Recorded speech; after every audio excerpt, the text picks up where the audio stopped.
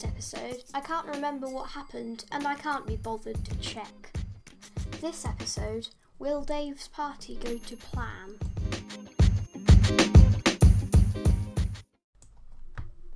Dave's 30th birthday was looming in the distance like a bright orange cloud, and Dave was determined to make a big affair out of it, as he liked to do with every single aspect of his life. Last year's party hadn't been the best. His few friends turned up at 3 o'clock in the morning because on the invitation Dave hadn't specified whether it was AM or PM.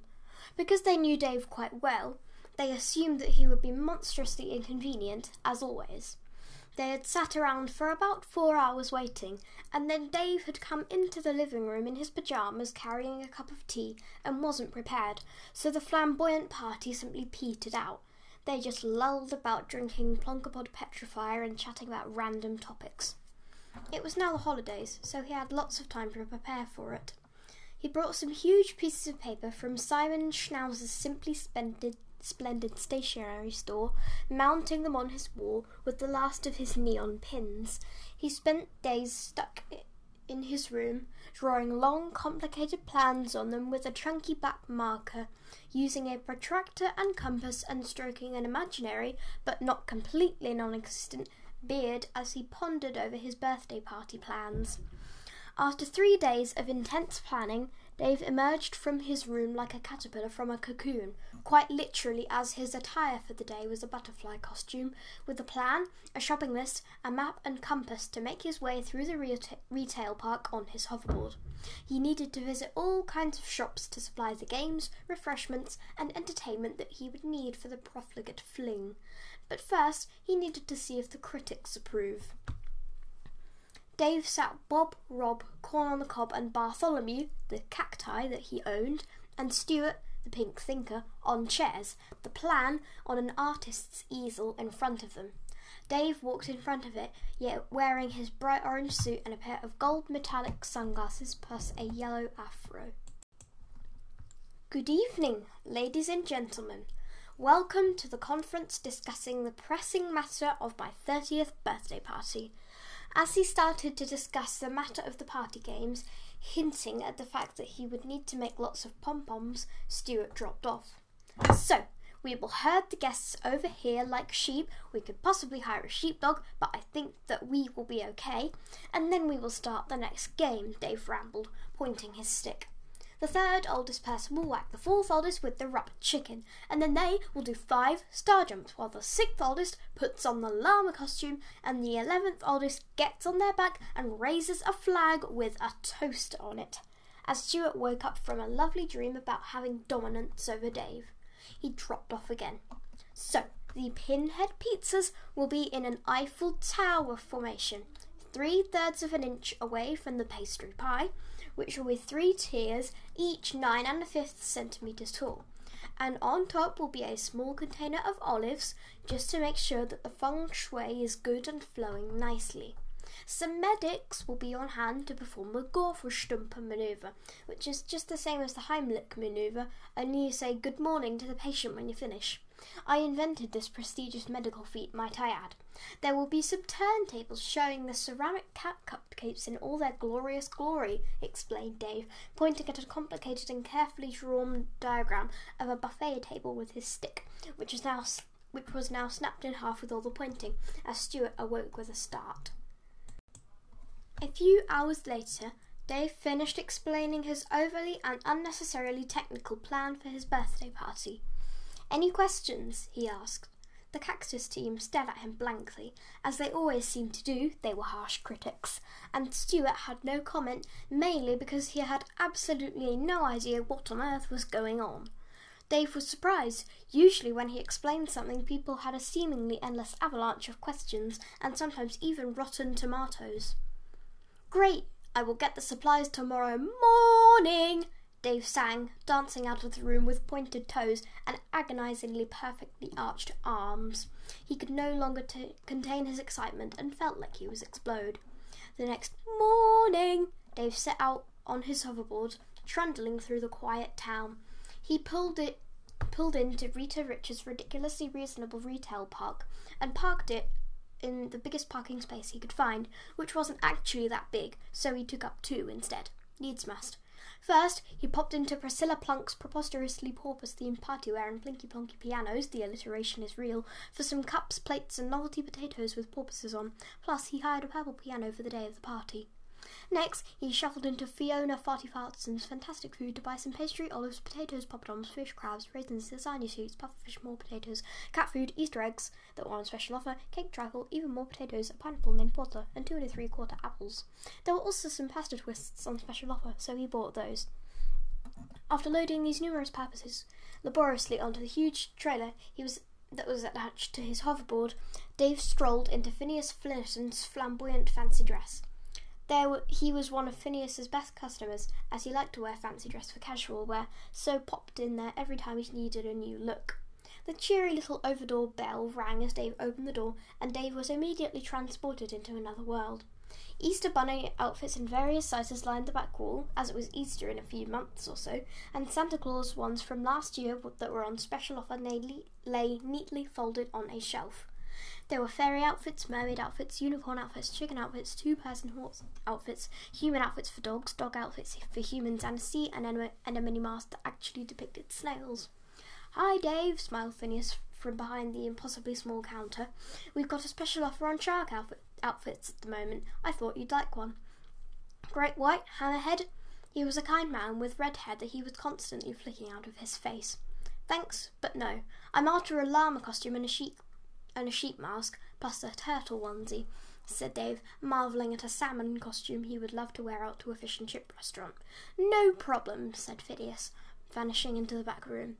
Then he came back with outfits neatly wrapped in bubble wrap. "Do you want the turtle onesie in mid-green, grass green or traffic light green?" he asked, holding up the onesie so Dave could see. "Grass green, please," decided Dave after a lot of considering. "Excellent choice," declared Phineas, even though he preferred mid-green. It was more turtleish. Afterwards, Dave went back to the porpoise-themed partyware shop and bought some porpoise bunting and a banner saying, "30th birthday party. I did it on porpoise." He also spent the last of his money on some party bags. Exhausted, Dave loaded the last item onto the sled boarding the hoverboard. It looked like a crazy hodgepodge of random objects as Dave careered slowly down the road. When he got home, Dave put all the miscellaneous items into the box that had previously been marked things for the most evil plan ever in the history of mankind, crossing out the red pen and writing "party" underneath. Tomorrow he would send the invitations. Next morning, Dave woke up and hurriedly put on a donut t-shirt, some green jeans and a life ring round his waist. Then, after breakfast, he took a bit of paper out of his hair and sat down at the desk, taking some pens out of a safe. As he liked to keep his pens completely secure so nobody could steal them, he started to write. "Please come to my extravagant extravaganza at 3 seconds past 32 minutes past 5 o'clock a.m. We will not sit around drinking coffee. Oh no, there will be an entertainer who will entertain for 3/4 of the party. Lots of food, medics performing the Golferstumper maneuver on anyone who chokes on said food, fun games, cake. Wear bright colours, fancy dress is great. Price of admission, 1 present that has a minimum volume of 50 centimetres cubed. Don't miss it," said the invitations. After adding the word pineapple to his invitation a few times and drawing a picture of a toaster, as this was essential to any party invitation, Dave travelled down to the library on his scooter, where there was a photocopier. After about an hour or so of working out how the photocopier worked, much to the annoyance of the long angry queue behind him, Dave made 100 copies of the invitation, then 3 more, then 1 more, just to be sure. He walked out with the sack in a big bag he had gently persuaded the postman to let him borrow by bombarding him with an avalanche of pom-poms. He also had a list of the people he needed to give the invitations to. He handed some to people in the library, plus the librarian, and then posted some through the door of the houses in the street that looked nice. Afterward, he scooted over to Barbara's house and put 19 through her door, 1 for each of her dogs and 1 for her. Walking down the path, he heard the sound of 18 enthusiastic dogs barks as the dogs took their invitations, mainly because they were having a great time chewing them. Next, he popped to Delmira's small flat and knocked on the door. She answered, looking radiant in an extravagant shower cap and an embroidered silk dressing gown, carrying a cup of black coffee. "Hey, Dave," she said, slightly self-conscious that she was wearing her nightwear. "Good evening, Delmira," said Dave, even though it was the morning. He liked to say good morning in the evening. "Here's an invite to my party. Bring the weasel if you want. I can buy some special food," noticing a magnificent weasel that was glaring at him from his cage in the hallway as Dave was doing a handstand, presenting the invitations with his feet. "Thanks," said Delmira. "Arbuthnot, be nice to our guest." Dave presumed Arbuthnot was the weasel. "What a lovely name for a weasel!" exclaimed Dave as Delmira swept Arbuthnot into her arms. "See you on Saturday then," said Dave, still upside down. "Yes, she looked at the piece of paper, which was now rather stinky as Dave had had it in his feet. 3 seconds past 32 minutes past 5 o'clock a.m. Bye then," said Dave, handstanding walking out of the door. Dave put an invitation into his mother's letterbox, just to be polite, and one in his brother Geoffrey's, even though he knew that he wouldn't come because he slept half the time and spent the other half playing golf. Having no one to give the remaining invitations to, Dave stood in the middle of the street and threw them around in a snowstorm of paper. He shouted, "Come to my party! There will be cake, pineapple, potatoes!" After not being successful with throwing the invitations, Dave picked them up and put them in a nearby recycling bin. At least he was doing something good for the environment.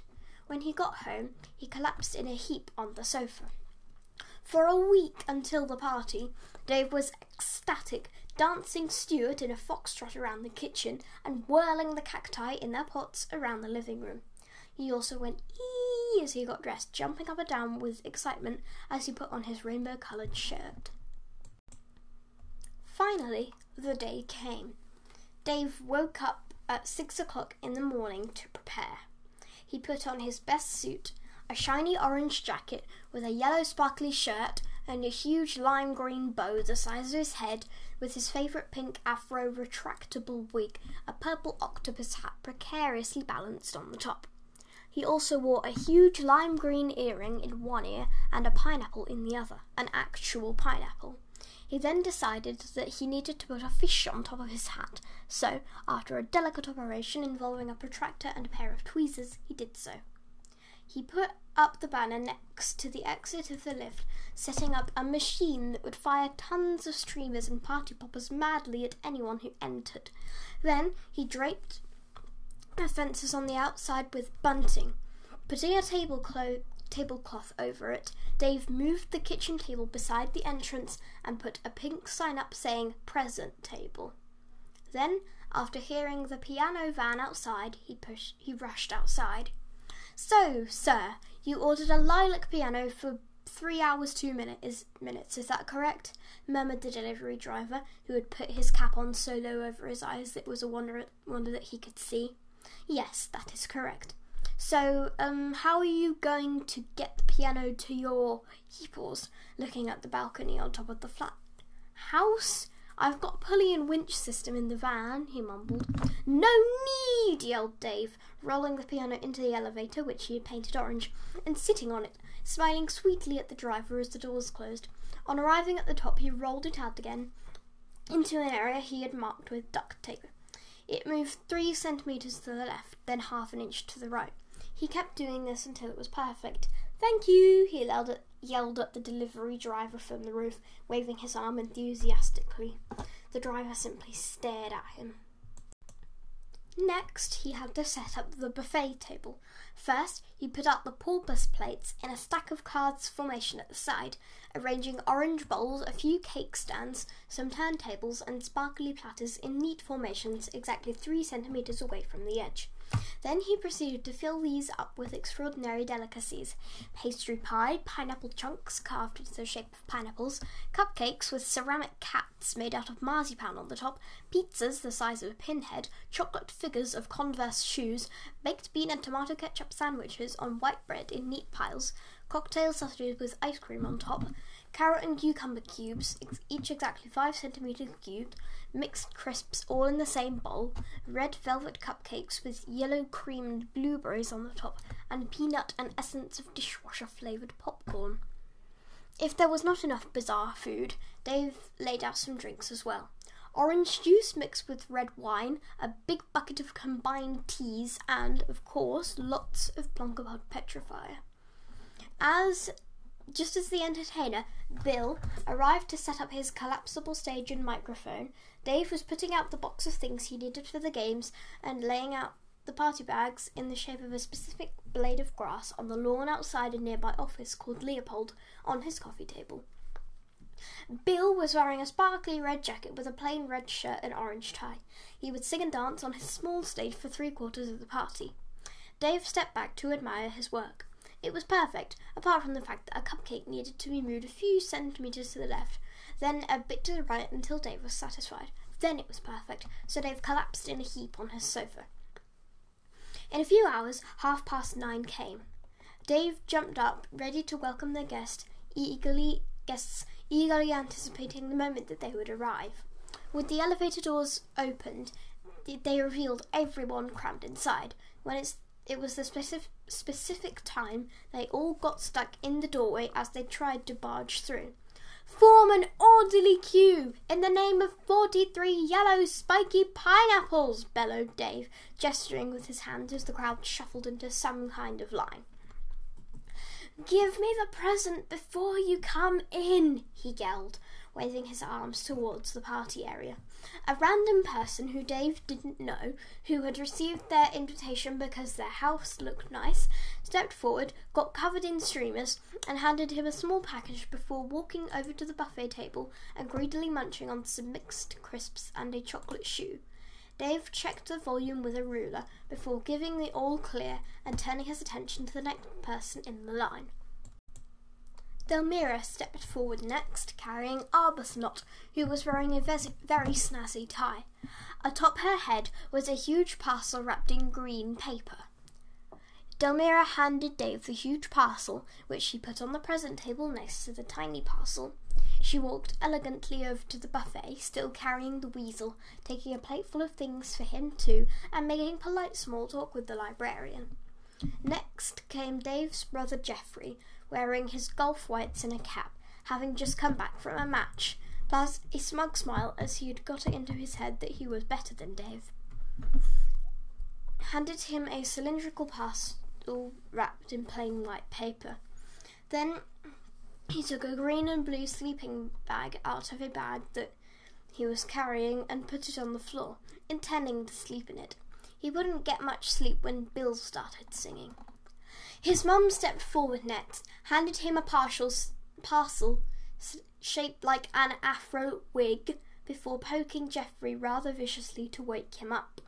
There were a few more random people from the library who all handed him fairly small packages, and Barbara brought her dogs a bit later, giving him a long, thin parcel that was quite heavy, and parking, the correct technical term for putting a dog somewhere, as I'm sure you know, her dogs by the cocktail sausage bowl. Within a few minutes, the party was underway. Bill was singing a loud, passionate, and meaningful song about shoelace, as David instructed. "Shoelace, shoelace, I am a shoelace, I tie stuff together, yay." This was another one of Dave's bizarre songs that he was hoping to publish soon on YouTube, along with a rap about tortillas. Tortillas, tortillas, you can put stuff in them, boom. At the end of the music video, he was hoping to have some explosions and fireworks. There was a medic, who had had nothing else to do that afternoon, performing the ridiculous manoeuvre of Dave's invention on a random man from the library who had choked on some popcorn. Apart from him, everyone seemed to be enjoying the food. It was perfect. After 10 minutes, Dave decided that it was time for the first game. "Time for a game! Stand in a circle!" he shouted as the guests, including the dogs, shuffled into an oval. After checking that it was an exact circle with a protractor, Dave explained the rules. "This amazingly fun game of my own invention is called Obtain the Pineapples by jumping up and down on one finger. So, whoever wants to go first will wear a llama costume and stand on top of the piano. They will dance a foxtrot before throwing the apple to whoever wants to wear the turtle onesie. Then they will whack the person nearest to them with the rubber chicken. Meanwhile, everyone else will peel some tangerines and all throw the peelings at the person in the llama costume, who will persuade the apple to marry them by standing on their head. Then we will have a short ceremony for the llama to marry the apple, which will just involve me saying that you are married. Then everyone will swap roles," explained Dave, gesturing wildly. Then he threw the llama costume and turtle onesie forcefully at some people, despite promising that these roles were optional, and pushed the person with the llama costume onto the piano, handing the person with the turtle onesie a rubber chicken and the very handsome red apple that was going to potentially marry everyone. He dished out the tangerines to the rest of the confused people. "Go!" he yelled, and, looking blank, everyone started doing their parts half-heartedly. The person on top of the piano shuffled around, and the turtley person looked around, confused, wondering what to do. "Yippee! What fun!" yelled Dave, clapping his hands with glee as he peeled his tangerine, chucking the peelings at the person wearing the llama costume, who was shuffling around awkwardly in something that might have looked remotely like a foxtrot. The dogs and the weasels seemed to be having a great time trying to peel the tangerines with their noses. The person "Whack the person nearest to you with the rubber chicken," instructed Dave, showering the llama with an avalanche of tangerine peelings. "I thought I made that very clear. It's very obvious." The turtle then lightly tapped Delmira with the rubber chicken as she was the nearest. "Great! Now stand on your head to persuade the apple to marry you," exclaimed Dave to the llama, who looked extremely confused and proceeded to put his head on the floor while raising his legs up into the air. "Yay! You have persuaded the apple to marry you," bellowed Dave. "You are married! Now swapped roles." So the ridiculous game that didn't even seem like a game went on for some time, until everyone, including the dogs, had a go at being the turtle or the llama or the tangerine peelers, and the apple was married to a lot of people. To everyone's great relief, Dave yelled, "Right, let's play another game!" This one was called Beatbox Over Dramatically while throwing some absolute chicken nuggets at another thing and doing some extreme pineapple pliés combined with grand whirly jumpy things. So, I have borrowed some tutus from my wardrobe, who has kindly let me borrow them. Thank you, wardrobe. You must choose one and then be equipped with a bowl of poppadoms. You will have 3.5 minutes to prepare your song about a thing. While performing your song on top of the piano, you must throw the poppadoms at the shark model and do the fanciest ballet dance possible. Understand? Good, he explained, despite the fact that everyone looked like they had numerous questions. Putting the box of tutus in the middle of the circle and going to set up the shark model, everyone grabbed one of Dave's brightly coloured tutus, yanking them on and walking off to prepare a song about a thing and fancy ballet dance, as Dave had instructed. First up was Delmira. She wore a green tutu and sang a song about a pack of cards. Hearts, spades, diamonds, clubs, queens, kings, jokers, a box, some cards, a pack of cards. It went, she sang, whilst doing some rather clumsy yet simply beautiful dancing and throwing the poppadoms at the shark model with amazing accuracy. Everyone clapped afterwards. Next came Barbara and her dogs. She wore a pink tutu and sang a song about the colour bright green, and the dogs woofed along. She had ballet lessons when she was 6, so she did a semi-impressive ballet dance from her scratchy memory of those long-ago lessons. The shark model was starting to get covered in poppadoms. After that came some random people from the library. The librarian sang a song about the fact that she didn't like it when people left their books on the floor for her to pick up. "Oh, I hate it when people leave their books on the floor for me to pick up," she sang, with lots of over-dramatic gestures, slightly forgetting that she needed to throw poppadoms at the shark model, and eating the poppadoms instead between musical rants. Next came a man named Gareth, who sang a song about the best way to eat blue cheese. You have to extract the blue parts from the cheese using 2 pairs of silver tweezers before boiling it in Marmite at 43 degrees Celsius, before covering the rest in strawberry jam and a pom-pom, and then you need to combine them on top of a red coffee machine and downing it in one gulp to get the best experience of the supreme cheesiness. Gareth was horrendous at dancing and had terrible aim, so more poppadoms ended up on the floor or in the audience or in the street below or in Sweden than on the shark model, but the song that would revolutionise cheese eating made up for it. He had spent hours performing complicated experiments, namely eating the cheese, to find the perfect cheese formula, which was why he was very fat. When everyone had finished their songs, Dave packed away the shark model and the poppadoms, asking for the tutus back. Bill was sent away and the party continued for 10 minutes more. After 10 minutes, it was time to hand out the party bags. Each one contained a tiny tennis ball, a small wedge of blue cheese. Gareth was delighted as he could sing his song again, so everyone knew how to eat it, a Davy Jones keyring, a Charlie and Lola ruler that only had 3 centimetres on it, and a tiny version of a stats revision book, the writing of which you could hardly read. The final thing Dave needed to do was hand out the cake that he had baked himself. He turned on the radio, playing some dramatic music as he marched out of the kitchen with his creation on the shiny platter. The cake had 3 tiers, each decorated differently. The first tier was large. To everyone's great relief, Dave yelled, "Right, let's play another game. This one's called Beatbox Over Dramatically while throwing some absolute chicken nuggets at another thing and doing some extremely pineapple pliés combined with grand twirly jumpy things. So, I have borrowed some tutus from my wardrobe, who has kindly let me borrow them. Thank you, wardrobe. You must choose one and then be equipped with a bowl of poppadoms. You will have 3.5 minutes to prepare your song about a thing. While performing your song on top of the piano, you must throw the poppadoms at the shark model and do the fanciest ballet dance possible. Understand? Good," he explained, despite everyone looking like they had numerous questions. Putting a box of tutus in the middle of the circle and going to set up the shark model, everyone grabbed one of Dave's brightly coloured tutus, yanking them on and walking off to prepare a song about a thing and a fancy ballet dance, as Dave had instructed. After about 3.5 minutes, everyone was ready. They were ready to perform. Surprisingly, they were quite enthusiastic about this game, that the name did not suggest anything about at all. First up was Elmira. She wore a green tutu and sang a song about a pack of cards.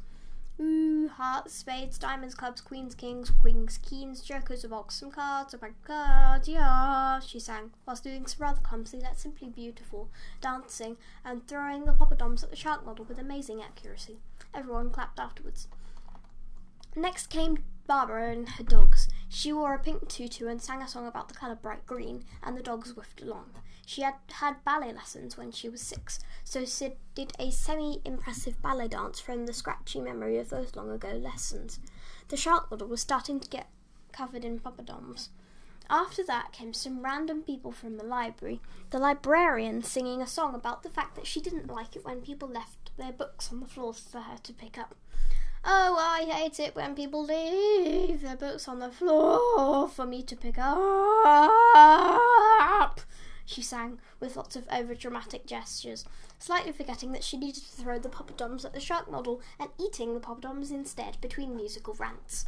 Next came a man named Gareth, who sang a song about the best way to eat blue cheese.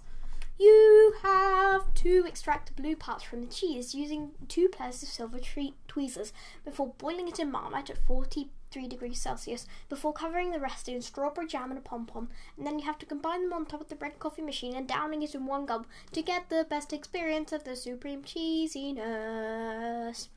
Gareth was horrendous at dancing and had terrible aim, so more poppadoms ended up on the floor or in the audience or in the street below or in Sweden than on the shark model, but the song that would revolutionise cheese eating made up for it. He had spent hours performing complicated experiments, namely eating the cheese, to find the perfect cheese formula, which was why he was very fat. When everyone had finished their songs, Dave packed away the shark model and the poppadoms, asking for the tutus back. Bill was sent away and the party continued for 10 minutes more. After 10 minutes, it was time to hand out the party bags. Each one contained a tiny tennis ball, a small wedge of blue cheese. Gareth was delighted as he could sing his song again, so everyone knew how to eat it. A Davy Jones keyring, a Charlie and Lola ruler that only had 3 centimetres on it, and a tiny reversion of a SATS revision book, the writing on which you could hardly read. The final thing that Dave needed to do was to hand out the cake that he had baked himself, with compliments to Richard, who would provide the hundreds of eggs required. He had turned on the radio, playing some dramatic music as he marched out of the kitchen with his creation on the shiny platter. The cake had 3 tiers, each decorated differently. The first tier was large, the second was tiny, and the third was even bigger. The first layer was covered in thick layers of orange icing with pink meringues around the edge and strawberries on top at exactly 34 degrees angle. The second layer was decorated with mint and chocolate ice cream instead of icing. Isosceles triangles made of chocolate covered in baked beans were indented into the ice creamy, officially a word now, paste. Dave had also poured some sprinkles randomly around the base. The third layer had a cupcake in the middle, covered in carrots and cucumber. There was a pile of fruit and some vegetables surrounding it, which Dave had spent almost an hour arranging. A marzipan toaster topped with poppadoms teetered agonizingly on the edge. "So, who wants a slice?" asked Dave, seeing the amazed faces that stared at his cakey. That's officially a word too. I should start my own dictionary. Creation. Dave made the guests form an orderly queue and handed each of them a slice from their chosen layer, wrapped in a bag with a hand-drawn picture of a succulent in a green pot. After receiving their source of cakiness, each guest could leave. When everyone had left, Dave cleared up the remaining food with a cutting-edge technology hoover called his cake hole.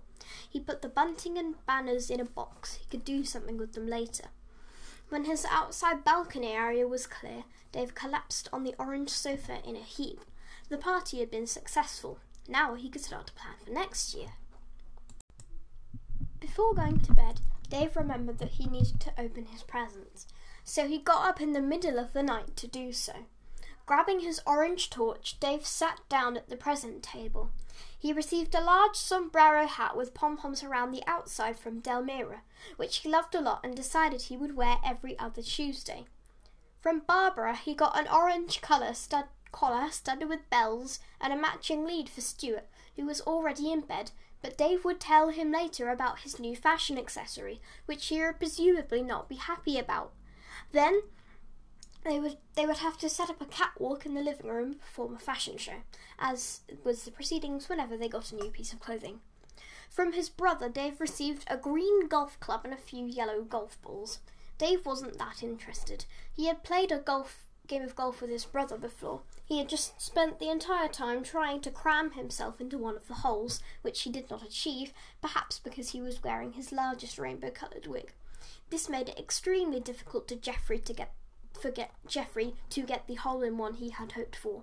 From the random people from the library, he received an assortment of random objects like jugs, candlesticks, and a large box of parsnips that had been knocking around for ages in the staff room, and they were relieved to get rid of. Finally, he received a huge new wig from his mother. It was pink and red and had bows around the rim. It was huge, so he didn't have room for it in his drawer. Making a mental note to buy a head model to display the new attire, Dave went back to bed a happy man.